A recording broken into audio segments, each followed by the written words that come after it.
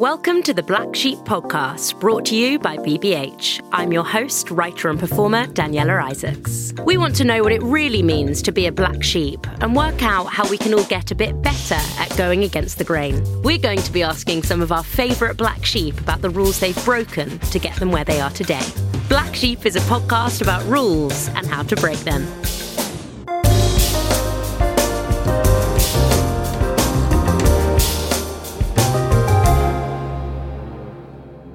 Hello! Our black sheep this week is Ben Liebus. Ben is the founder of Mob Kitchen. After spending years noticing students yearn after delicious food, watching them ogle over hours of porn, of the food variety, and desperate to prove that there was more to student cuisine than pesto pasta, Ben decided to take things into his own hands. Over his mum's kitchen table, while keeping up a job as a Deliveroo driver, Ben set up Mob Kitchen, publishing recipes online that fed 4 people for under a tenner. Now, Mob Kitchen has 2 books, over 200,000 Instagram followers, and they've just released their own spice blends. They're even strategizing food delivery trucks travelling around universities, and Ben says it's still just the start. Hello, Ben. Hi there. I kick off the podcast most weeks by asking, do you think of yourself as a black sheep? Yes, I think that definitely along the way of starting my own business, there have been various, little moments or hurdles that I've had to overcome, and playing it straight by the rules and following the usual kind of approach and way of things definitely wouldn't have allowed me to overcome those hurdles. So I think, in the role that I've been running for the last 2.5 years, which is building the business, and I guess with anyone building a business, breaking rules and being able to adapt is really important. And do you think in the social media kind of influencer / foodie sphere, everyone thinks of themselves as a black sheep?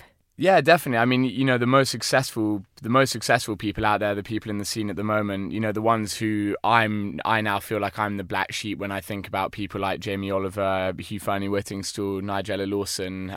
These guys are the old institution, they're the old guards, and you think of them as definitely playing by the rules. But, these guys back in their day were definitely going against the grain and doing something different to what existed, in their time. So, I feel like I like to think that I'm special. I feel like, a lot of the people that are doing similar things to me in the food world are often having to innovate and change and break the rules in order to get to where they are.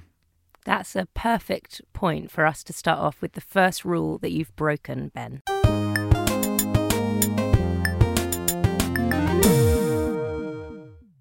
The first rule that I have broken is play it cool. Tell us how you have not played it so cool, please. Well, I think it's funny. I'd first love to touch on just the rule of play it cool. When throughout school, throughout university, there was always that idea that in order to be the best or, the coolest people in the year always played it cool. They didn't care about anything. They never looked like they cared about anything. If anything good was to happen, it was to come to them. They weren't to kind of go out of their way and do it themselves. I always remember my one of my best friends, Milo, who is, I have to say, probably the coolest guy that I know. I commented under like Fern Cotton's picture, like for 50 photos in a row on Instagram saying, please check out Mob Kitchen. And he started writing under every single one saying zero chill. Oh my God. How embarrassing. And I can remember kind of thinking, like, oh, God's sake, get off my back when he was doing it. And I don't know. I mean, it did kind of strike me when that happened, where I thought to myself, I guess the way that I am approaching this is very zero chill, and I am not playing it cool at all. But I think it's 100% necessary in order to, get the business to where I want to build it. So. I guess basically at the beginning I set up Mob in my mum and dad's kitchen after I left Edinburgh University. I very, very arrogantly thought that if I upload 2 food videos to Facebook in this format, they're going to go viral overnight and I'm going to become the next Jamie Oliver. That obviously didn't happen. And 2 months later, I was stuck sitting at home with mum and dad getting increasingly exasperated and frustrated that I was still there and not with all of my mates down in London grafting away and working in my first job. So I had to come up with I guess, kind of innovative and definitely a lot of zero chill ways of trying to build the platform, raise awareness. So the first of those was someone came up to me once at a party drunk, and I wish I could remember who it was because it's the best piece of advice anyone's ever given me, which was utilize your friends and utilize anyone you've ever connected with on Facebook and Instagram. Set up little groups that make people feel like they're part of what you're doing. So I set up all these groups called kind of mob best friends, mob cousins friends, mob primary school friends, mob secondary school friends, mob university friends, and got all these little kind of groups of people and sent these messages out telling them what I was doing and telling them Was this all on Facebook? This is all on Facebook. Telling them that I needed their help and that Mob wouldn't work without them, and that I needed them to be tagging and liking and sharing, and definitely traditionally things that are not playing it cool. But that was one thing that really helped, and it allowed me to quickly build Mob out into, you know, filling up my friendship group and the group outside of that and the group outside of that. And just for anyone who doesn't know exactly what Mob is, what was the kind of beginning steps? Was it making recipes specifically was it on Facebook initially or not? Yeah, so it wasn't. So I mean, these things change so quickly because now, speaking in, you know, summer 2019, not a lot of my mates are using Facebook at all. They're all on Instagram. But definitely when I left university, none of us were really using Instagram. We were all on Facebook. And I actually have to say, I think building a platform on Facebook is so much easier because you're able to do these things like create groups and whatever. But yeah, I mean, the idea was that I wanted to create a platform on Facebook that would put out food videos showing people how to cook delicious, healthy recipes, feeding 4 for under a tenner. Mm-hmm. So the idea was to get a big kind of student demographic excited about food, create a platform that was by a, you know, just finished student for students.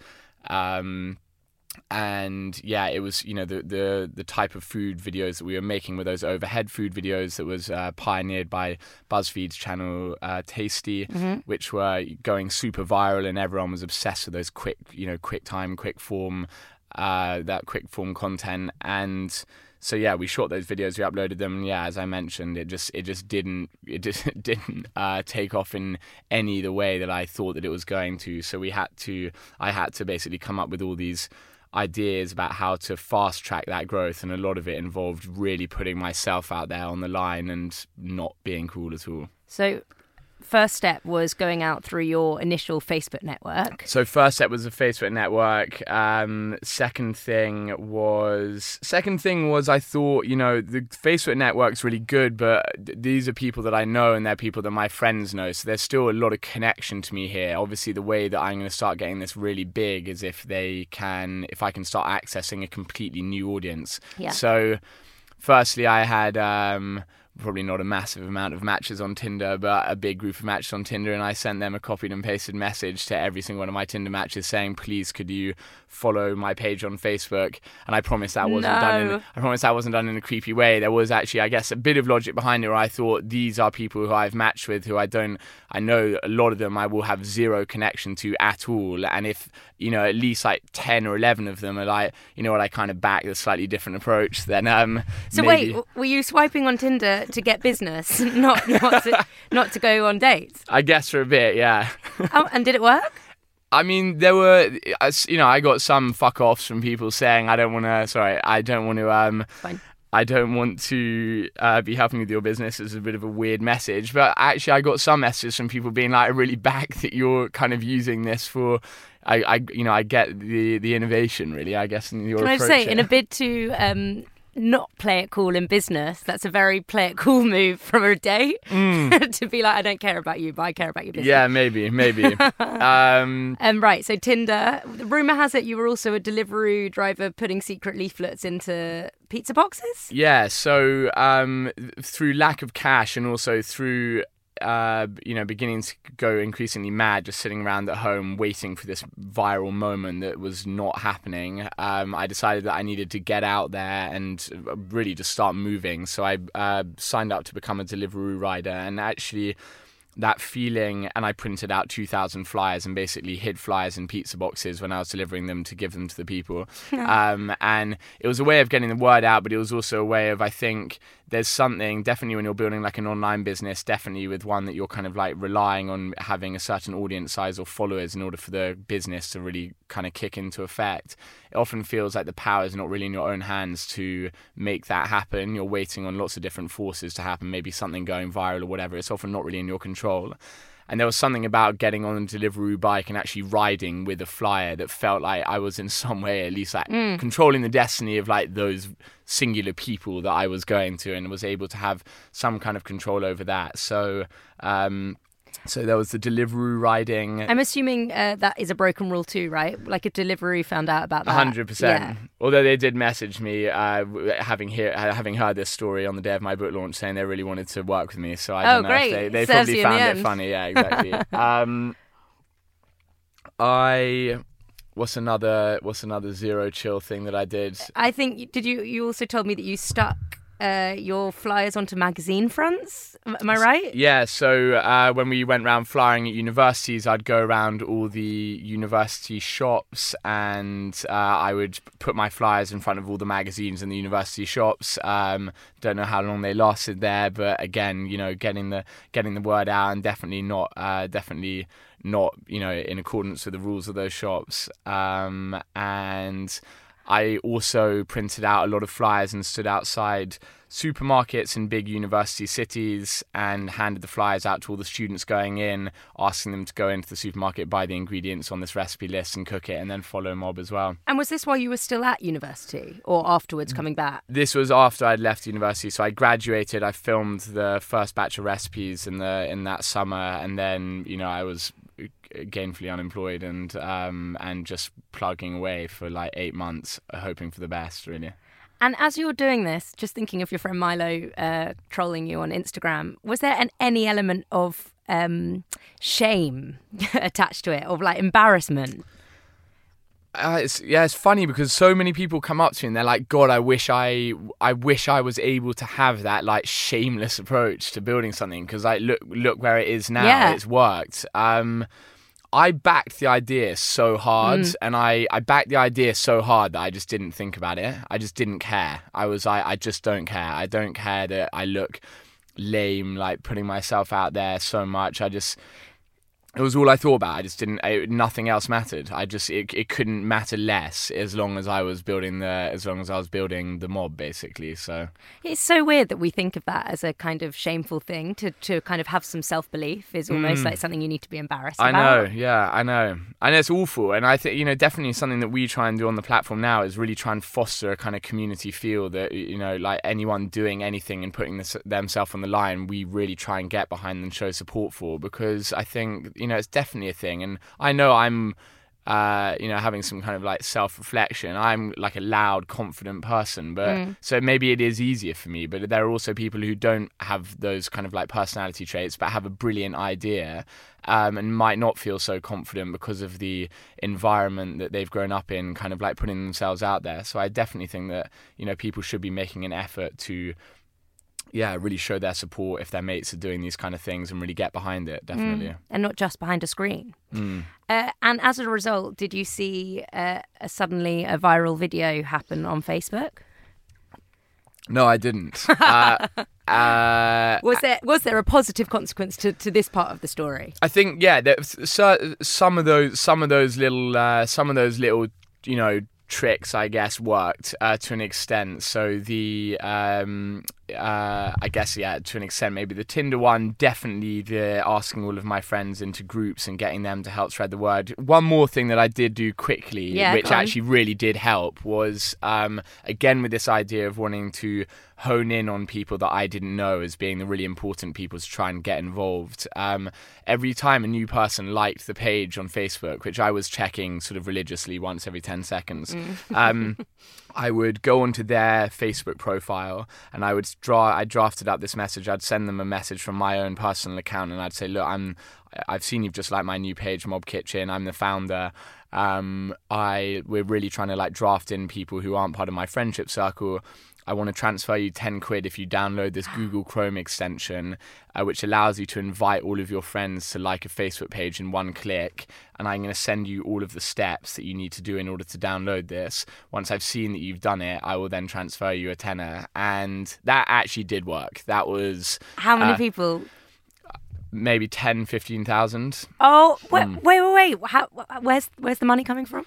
Did you have investment at that point? No, I did it. I mean, 10, 15,000 is like, it's like 150, 160 people. So it's like 160 quid. Oh, right. Sorry. I thought you said like 10 to 15,000 people. So I was like... No, 10 to 15,000 new followers. Right. That's amazing. Yeah, exactly. So, I mean, exactly. That was a really good one actually, because the moment someone did it, there was suddenly this barrage of new followers that came in. And again, I feel very fortunate that I was building Mob just at the end of Facebook, because you just can't do anything like that on Instagram now. And now Instagram is so saturated that if you're looking to get into that kind of game, it's much more difficult basically, because you don't have that. Your content only comes from one place basically, whereas Facebook, you're sharing onto a newsfeed that gets shared, and suddenly it's out of your control and it's all over the place. So Zuckerberg will be very pleased. Well, stepping away from Facebook, maybe into something that is much more talked about right now, can you tell us, please, the second rule that you have broken, please, Ben?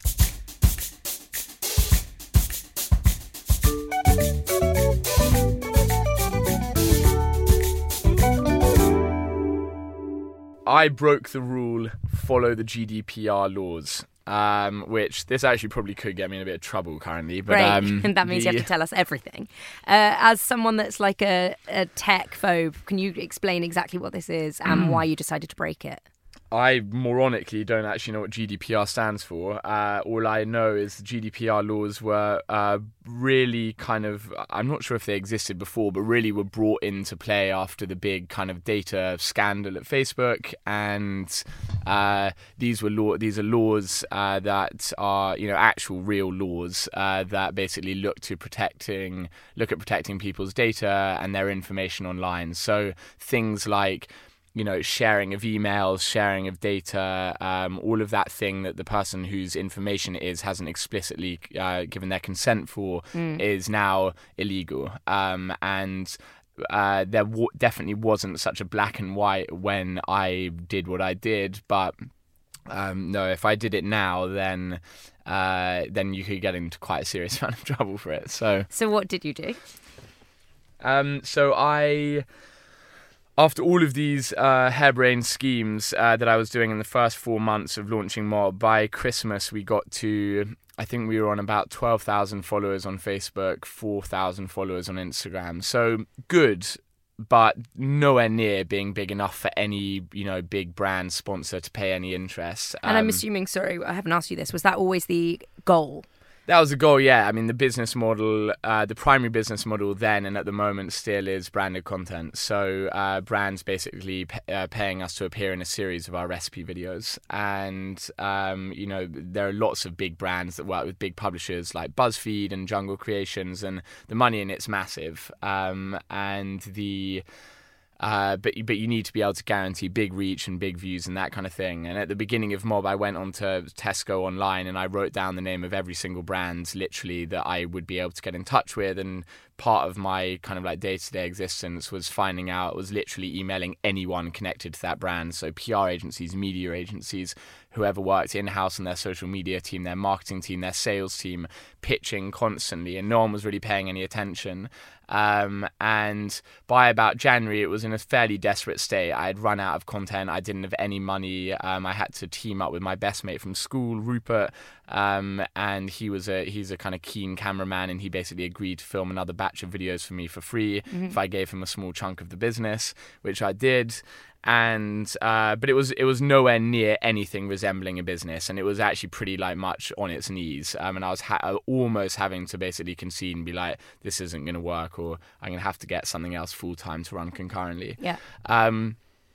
So at that point, I was like, basically, what needs to happen is, what I need to unlock is just kind of fast tracking this audience growth. And once I've done that, I'm then going to be able to go to the brands and they're going to be able to pay me the money, which I'm going to be able to reinvest in growing the platform. And I needed to kind of just trigger that cycle of events. Yeah. And so one of my best mates was working at a big food brand, which I'm not going to name, and he was working in their media department, and in the media departments of all these big food brands, they have these huge email databases of journalists and influencers and people working in television and radio and people working in supermarkets and groceries. I mean, it's like the holy grail, basically, and all of these big brands have it. And I think you can pay for them or whatever, but, I couldn't do that at that point. And so, yeah, I mean, he emailed it to me, and I... Wait, did you ask, did you beg him? Because I can just imagine how scary that must have been. Well, maybe not. Maybe he just wanted to help you out. He's my best friend. So he... No bribe tactics. I did have to put a little bit of pressure, because he was like, this 100% isn't legit. And I was like, no one's going to know. It doesn't matter. I'm, whatever. I definitely won't reference where I got this list from. And yeah, he sent me this list with probably about 6,500 email addresses that that were all completely specific and related to my industry, because he works for a food brand, so they were all food. Everything was food.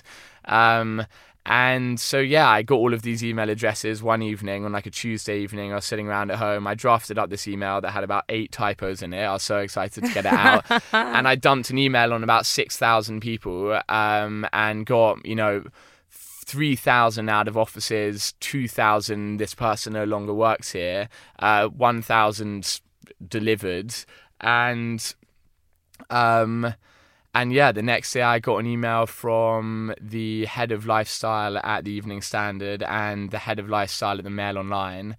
Obviously, neither of them had that much to write about that week, and they both said that they were really interested in doing a piece about Mob.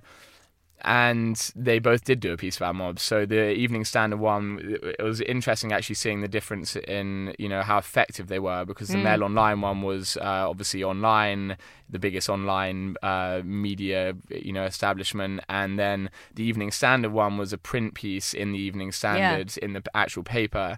So kind of like very different mediums, and the result from them was also quite different. I was much more excited about the Mail Online one. Yeah, that's what I would have thought. Sure enough, it went up. It wasn't massive, the spike, but, maybe like 6,000 or 7,000 followers on Facebook, a couple of thousand on Instagram. So really kind of like boosted it nicely, and was the first time where the Mob kind of, the Mob name was out on Google and searchable, and the first kind of news piece. No, actually, that one was after the Evening Standard. So that was the first news piece online. The Evening Standard one, I don't know why, I just didn't really think about it as being that big. But, they came to my house, they took a photograph of me. I cooked with their Sam Fishwick, who's a great guy. I cooked with him. And he did this interview, and yeah, it went live like a week later, and it was massive. It was like really, suddenly like the most dead email you've ever seen was my email for 4 months in starting Mob, and suddenly there were, in one day, literary agents, very book related, lots of literary agents, HarperCollins, Ebury, which is an imprint in Penguin Random House. All got in touch and said, we'd love to meet with you, we'd love to see you, and not a lot transpired from it. The book deal came much further along the line, but it was like that positive from putting out so much for 5 months and not getting anything back, and suddenly people just giving a little feeler back, and just that was enough to really kind of like, because I was losing kind of confidence and momentum, and that was enough to give me the spur that I needed to, meetings in London and like, all that kind of thing was like exciting and kept me going. And was that the kind of big trigger to then get more brands on board to start supporting you and making it into an actual business? Yeah, so actually completely by chance and not thought out, I had plonked a Filippo Berio olive oil bottle in the photograph that ended up in the Evening Standard, and their head of marketing sent me an email being like, thanks so much.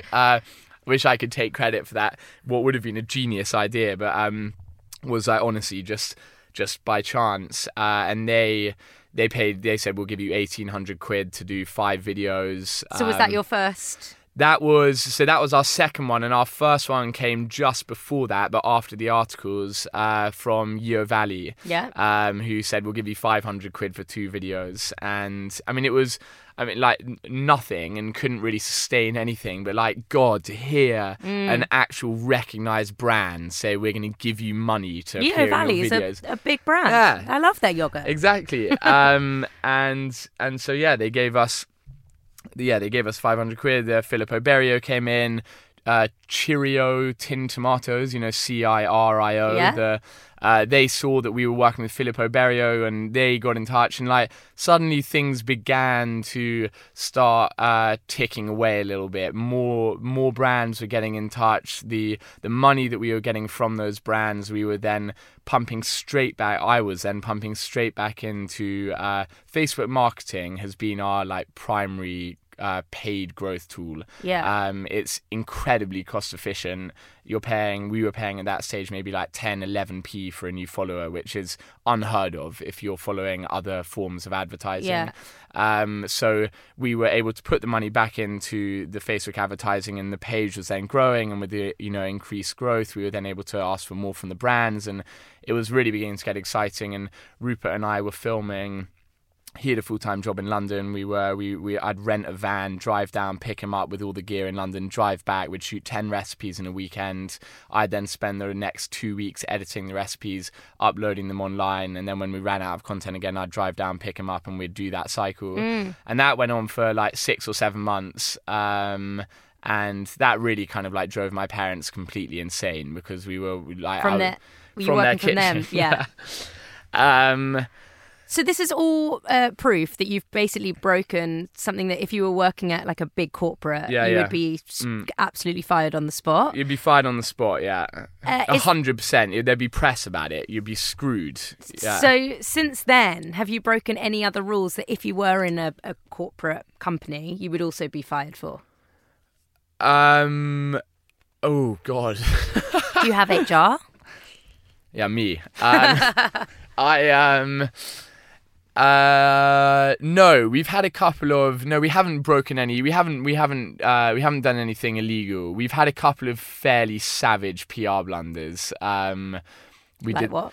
We did this one that was. It was so moronic. It was April Fool's. Everyone was doing all these things, and I messaged the team. I was staying at my parents' house, and I was in the train back to London that morning. And I'd already got my girlfriend on something, I don't know what, and I was all into it, and I thought, let's put something out on Mob about April Fools. And for some reason, I just decided that I was like, if we put something out that shows that we're doing a big new change in direction for the platform, it's going to really annoy people. So I said, let's put out a post that says Mob Kitchen is going gluten-free.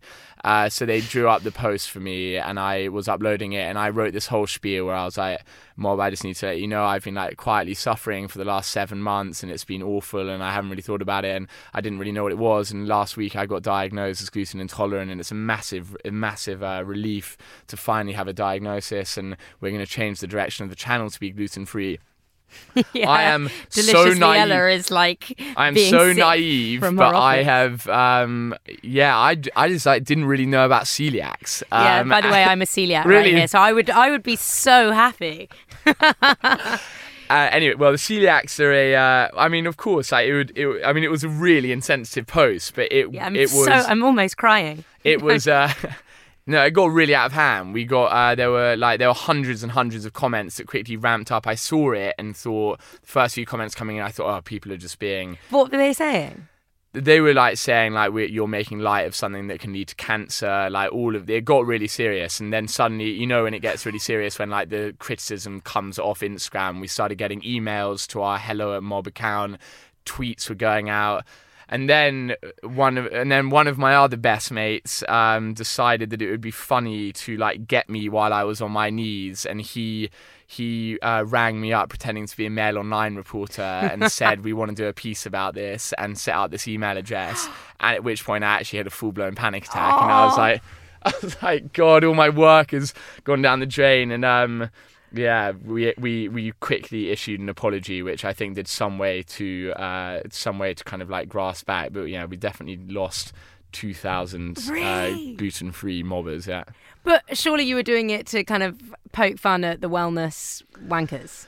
Yeah, we were, of course, yeah. But it was, I think there was something in my copy on the description about like having suffered for a long time and like finally having a diagnosis that really missed the mark. Yeah. I think if we had maybe like not had that bit and just like made it just like maybe just the post, it would have been all right. But something about that seemed to be slightly like making light of what is, a very serious condition that people struggle with. So your apology is meant heartfelt. Yeah, exactly. So I guess alongside that, they're kind of rules that you've broken and you wouldn't have been able to get away with if you were working within a corporate structure. Is there any desire for you to have some form of structure within the business that isn't just kind of pure creative flow?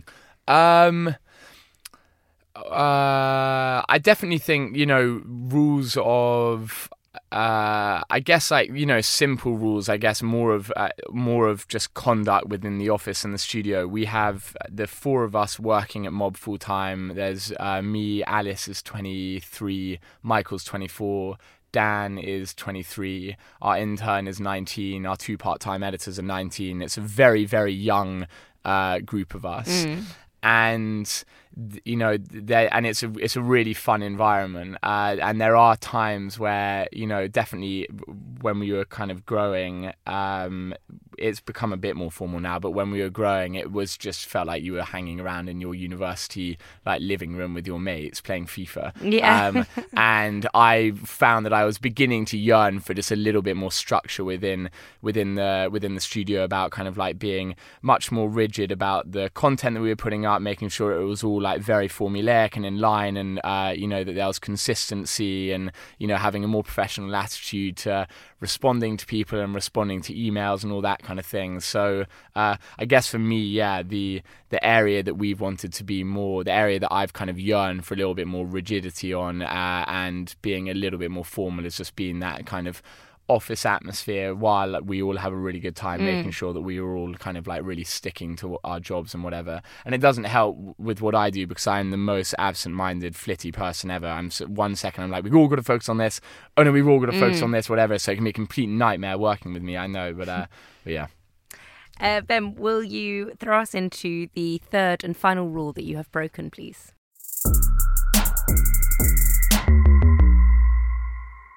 The third rule that I have broken is that porn sells. Please, can you clarify that we're not going to now talk about porn? We're not. We're talking specifically about food porn, and it was due to what I believed was an oversaturation of food porn in the online media market that I came up with the idea of Mob Kitchen, and that I believed that we needed to break that rule in order to create something that was new and that was different and that was very much needed. So can you just first of all explain what actually is food porn? In my head, it's like anything that melts, so like melted cheese, oozing chocolate. Yeah, I think it's... I like to, because I think you can have, we've got recipes with melting cheese in it. I think the way that I like to think about food porn is video content or photography content that is posted online that doesn't have the end goal of, wanting someone to actually go out and cook that recipe, or wanting them to think that they can recreate it. The end goal is them to just look at it and go, oh my God, look at that. Yeah. What a weird thing that we just watch videos of like porn-like food. Anyway, sorry, carry on. I don't want to slate it completely, because I think it does serve a purpose. I think, there is these channels are like escapism. You watch these videos and it's like it's nice and it's fun. You're sitting down, you're working, and then suddenly someone's showing you how to make like a triple deep fried chocolate brownie pizza. But what is the end goal of watching that? It's interesting, fun, escapist content. It's, what's the goal in watching Netflix? It's like, yeah, you're that's not, true. I don't know. I think I don't want to like bash content, because I think people posting, I think, you know, it serves a purpose. People are posting fun, interesting content. If you're writing an essay and you're feeling stressed out about something, and then you see this video pop up, it alleviates that stress for just that 1 minute while you're watching it. It's escapist, basically. And you know, while I'm not like advocating that things that are like getting you glued to your Instagram and your Facebook more are 100% a good thing, I'd say, you know, you could level the same criticism that you level at food porn at quite a lot of different content. But what I do have a problem with is that, firstly, well, I think what I really have a problem with is that what was clear is that the food content that our generation were consuming the most was this food content. It was the content that was most eye-catching, most appealing, and that kind of thing. And the issue with it is that if this is the food leader that people are following, this food leader isn't showing people how to actually cook. This food leader is unrealistic, escapist, and food porny.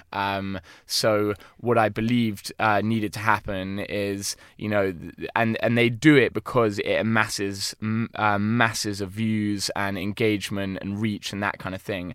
I believe that we needed to break that rule of food porn rules all on social media in order to create a platform, a food platform that could actually do some good with the young generation that were watching it.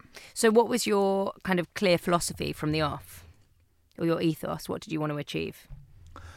I wanted to create the captivating food content that our generation was so clearly having a connection with, the food porn content, but with realistic, doable recipes that people were actually going to go out and cook. So not creating the content with the end of getting, 100 million views on Facebook, creating the content with the end of getting 100 people to cook the dish. The issue with that for us is, while we have the capabilities to make that food porn content whenever we want, we can't do it, and it also means that we can't, unlock that kind of viral nature that those food porn videos do reach. So it ultimately meant that by following this, we were kind of accepting that we were probably going to be having slower growth. We weren't going to be able to be putting out videos that would hit 100 million views. We're going to be putting out videos like, I don't know what, Mexican chicken salad with lots of fresh vegetables, sounds delicious, doesn't look as like unbelievably weird as a deep fried brownie, but people are actually going to cook it. So I think ultimately for us, by breaking that rule, it meant much, much slower growth, such slow growth, that it almost didn't really work out. But actually, what it did allow us to do is really kind of like foster a much more meaningful community that really uses our platform and has a proper connection with the brand, rather than just thinking that the videos that we're uploading are kind of like funny and kooky. And so I think, definitely in the long run, it was a good decision. Yeah, it means people can actually take something away from the content, and then it actually affects their lives. Still to this day, I've never heard someone say the sentence, I'm going to cook one of those tasty recipes for dinner with my mates. I've never heard anyone say that sentence. And yeah. I think one thing that's really cool about what you do is that it's £10 for all the ingredients, whereas sometimes it's another form of clickbait, I guess, when they say this recipe costs less than £10 to make, but actually you have to go away and buy like bulk of all of the ingredients, which then means it's going to be like triple the amount. So just for clarity, at the moment, we are on the online side. We don't stick to the feed for under a tenner thing. All of our recipes are very affordable, with, I guess, like differing food prices across the country and across stores. The majority of the feedback that we were getting is, either you guys could say that garlic is way cheaper because actually you can get it for 15p at Lidl, not 30p at Tesco. Or on the flip side, what are you talking about? You can't get garlic for 30p at Waitrose or whatever. That's my local. So we don't stick to that so strictly now, although all of the recipes are very affordable and are very accessible, and we haven't heard anything otherwise since making that decision, which is very encouraging.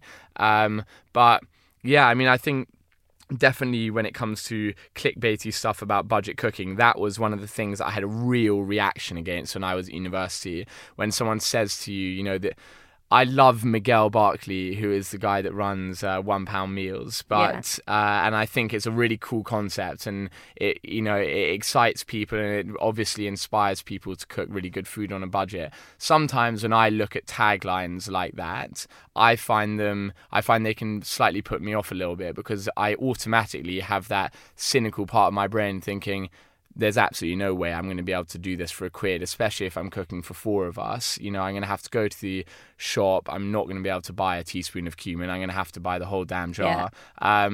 And it's going to end up costing me £15. And I think like that barrier and that like difference, or that realization at the beginning, is a massive barrier between seeing it and then actually going out and buying the ingredients. So one thing that we have stuck true to from the beginning, and even though we don't stick so much to the feed 4 for under 10, and now we don't stick so much to that kind of tagline anymore, has always just been, you know, be very, very upfront about how many ingredients in a dish, what people are going to have to buy, you know, what the ingredients in the dish cost at their full price in the supermarket. And I think that you know, really got people involved in the platform, and yeah. Yeah, and I guess on Instagram specifically, that's something that is quite rare now. It's very rare where we see reality actually on our screen, and it sounds like you're doing that. It's kind of being as upfront and honest as you possibly can be. That's great. Ben, to finish us off, will you tell us one rule you will never break, please?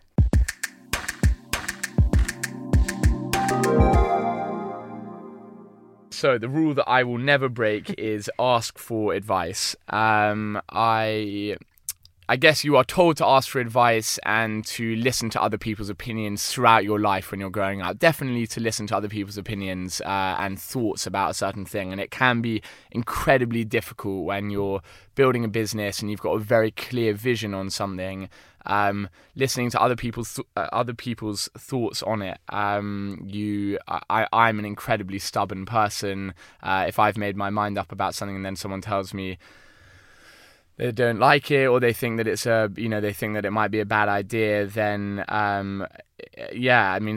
actually I have had this from the beginning, because I've been aware of the importance of it. But I think there is often a temptation to, you know, put it away and say, no, I don't want to listen to you. I've made my mind up about this. But pretty much every good decision that I've made from Mob has been as a result of, you know, taking in and ingesting bits of advice and tips that, you know, lots of, you know, that my close friends or my girlfriend or my family have given me along the way. And, you know, I 100% wouldn't be where Mob wouldn't be where it is today if I had ignored everyone's advice, ignored everyone's thoughts, and just stuck stubbornly to my line right from the beginning. And now that you are at a place of great success, do you still find yourself kind of wanting to get some reassurance or validation, or even some guidance in any way from people now? 100%. It's not so much reassurance or validation. I don't think I need that in order to kind of like, you know, persevere in any different kind of directions. Rather, I always seek people's advice and opinions on things that I have got, you know, a really clear vision and idea about in my head. A prime example, which I am currently embroiled in right now, and there still isn't a solution, and it's been screwing my sleep for the last 5 nights, has been our Mob Blends, which is our big new project. It's our first. We've got the 2 cookbooks, but it's the first product that I have developed from scratch, that we have 100% ownership over, and then we're trying to get into retail. And I'm crap with numbers. I don't know anything about sales. I don't know anything about products. This has been a massive learning curve for me. Just to clarify, it's spice blends, right? Spice blends. Yeah. 4 different spice blends: herb, piri piri, curry, and jerk. They're delicious. They're amazing. They're better than anything on the market. The packaging has been like a roller coaster. Really difficult creating something that stands out and is bold, but also kind of sticks true to the brand. And after 4 or 5 months of developing, we finally had our Mob blend design, which was a 120 millimeter squat ointment jar. So a glass jar that you would normally see cosmetic creams kept in, with a lovely silver aluminium lid, and then white see-through labels around the edge and on the lid that say Mob Blends and the name of the blend. So it was all ready, and they look really slick on their own. But I've had 2 meetings in the last 6 days with people who are, one person from Sainsbury's and someone else who owns a brand that I really admire, and I really trust his opinion. And they've both said the exact same thing, where they say in isolation these look stunning and beautiful, but what you have to understand is they are going to be on a shelf next to 100 different jars and whatever. I just, for some reason, hadn't thought about that because I've never had to. And you've got to think about how they look next to things. Sainsbury's have a glass jar with a silver aluminium lid, and they look relatively similar sitting next to each other. And I'm kicking myself because I've done so much work for these over the last 4 months. I mean, like, tirelessly been working on them, spent quite a lot of money on the development, and we've already released 3 final images professionally shot onto our Instagram. There's a whole Mob Blends Instagram page that people are now following. There are decks that have been drawn up. There are videos that have been shot with them. So we are quite far along the line here. And I've had this advice from 2 people that I really trust, and I think ignoring that advice would be nothing short of completely foolish, even though I think, personally, I've backed it the whole way and I think they look really strong. So, yeah. So now what do you do? Well, now I'm having calls with our manufacturers up in Leeds once every hour about talking to them about the production of a black aluminium lid, which will completely set them apart and look really strong. But I guess the issue is, there is going to be some money down the drain. We're going to have to get new ones. It's going to put everything on hold for a little bit. But they look really strong and the designs have been mocked up. And I'm hoping that we have got what would be a relatively cost-free solution, even though I am left looking like a little bit of an idiot having released all this imagery online, and only to go back 2 days later and be like, hang on a second, Mob, actually I've screwed up a little bit, here's the change. But it is sticking true to what I think is the most important rule, which is don't just be stubborn, always listen to people's advice, always heed their advice, definitely people that are involved in that industry, and act accordingly and act upon it, or else you will definitely come a cropper and you'll lose more in the long run. Absolutely. Thank you, Ben. It's been an absolute joy to talk to you. You are clearly a visionary black sheep, so thank you. Please continue to make delicious food for us all to enjoy. Thanks. Thank you.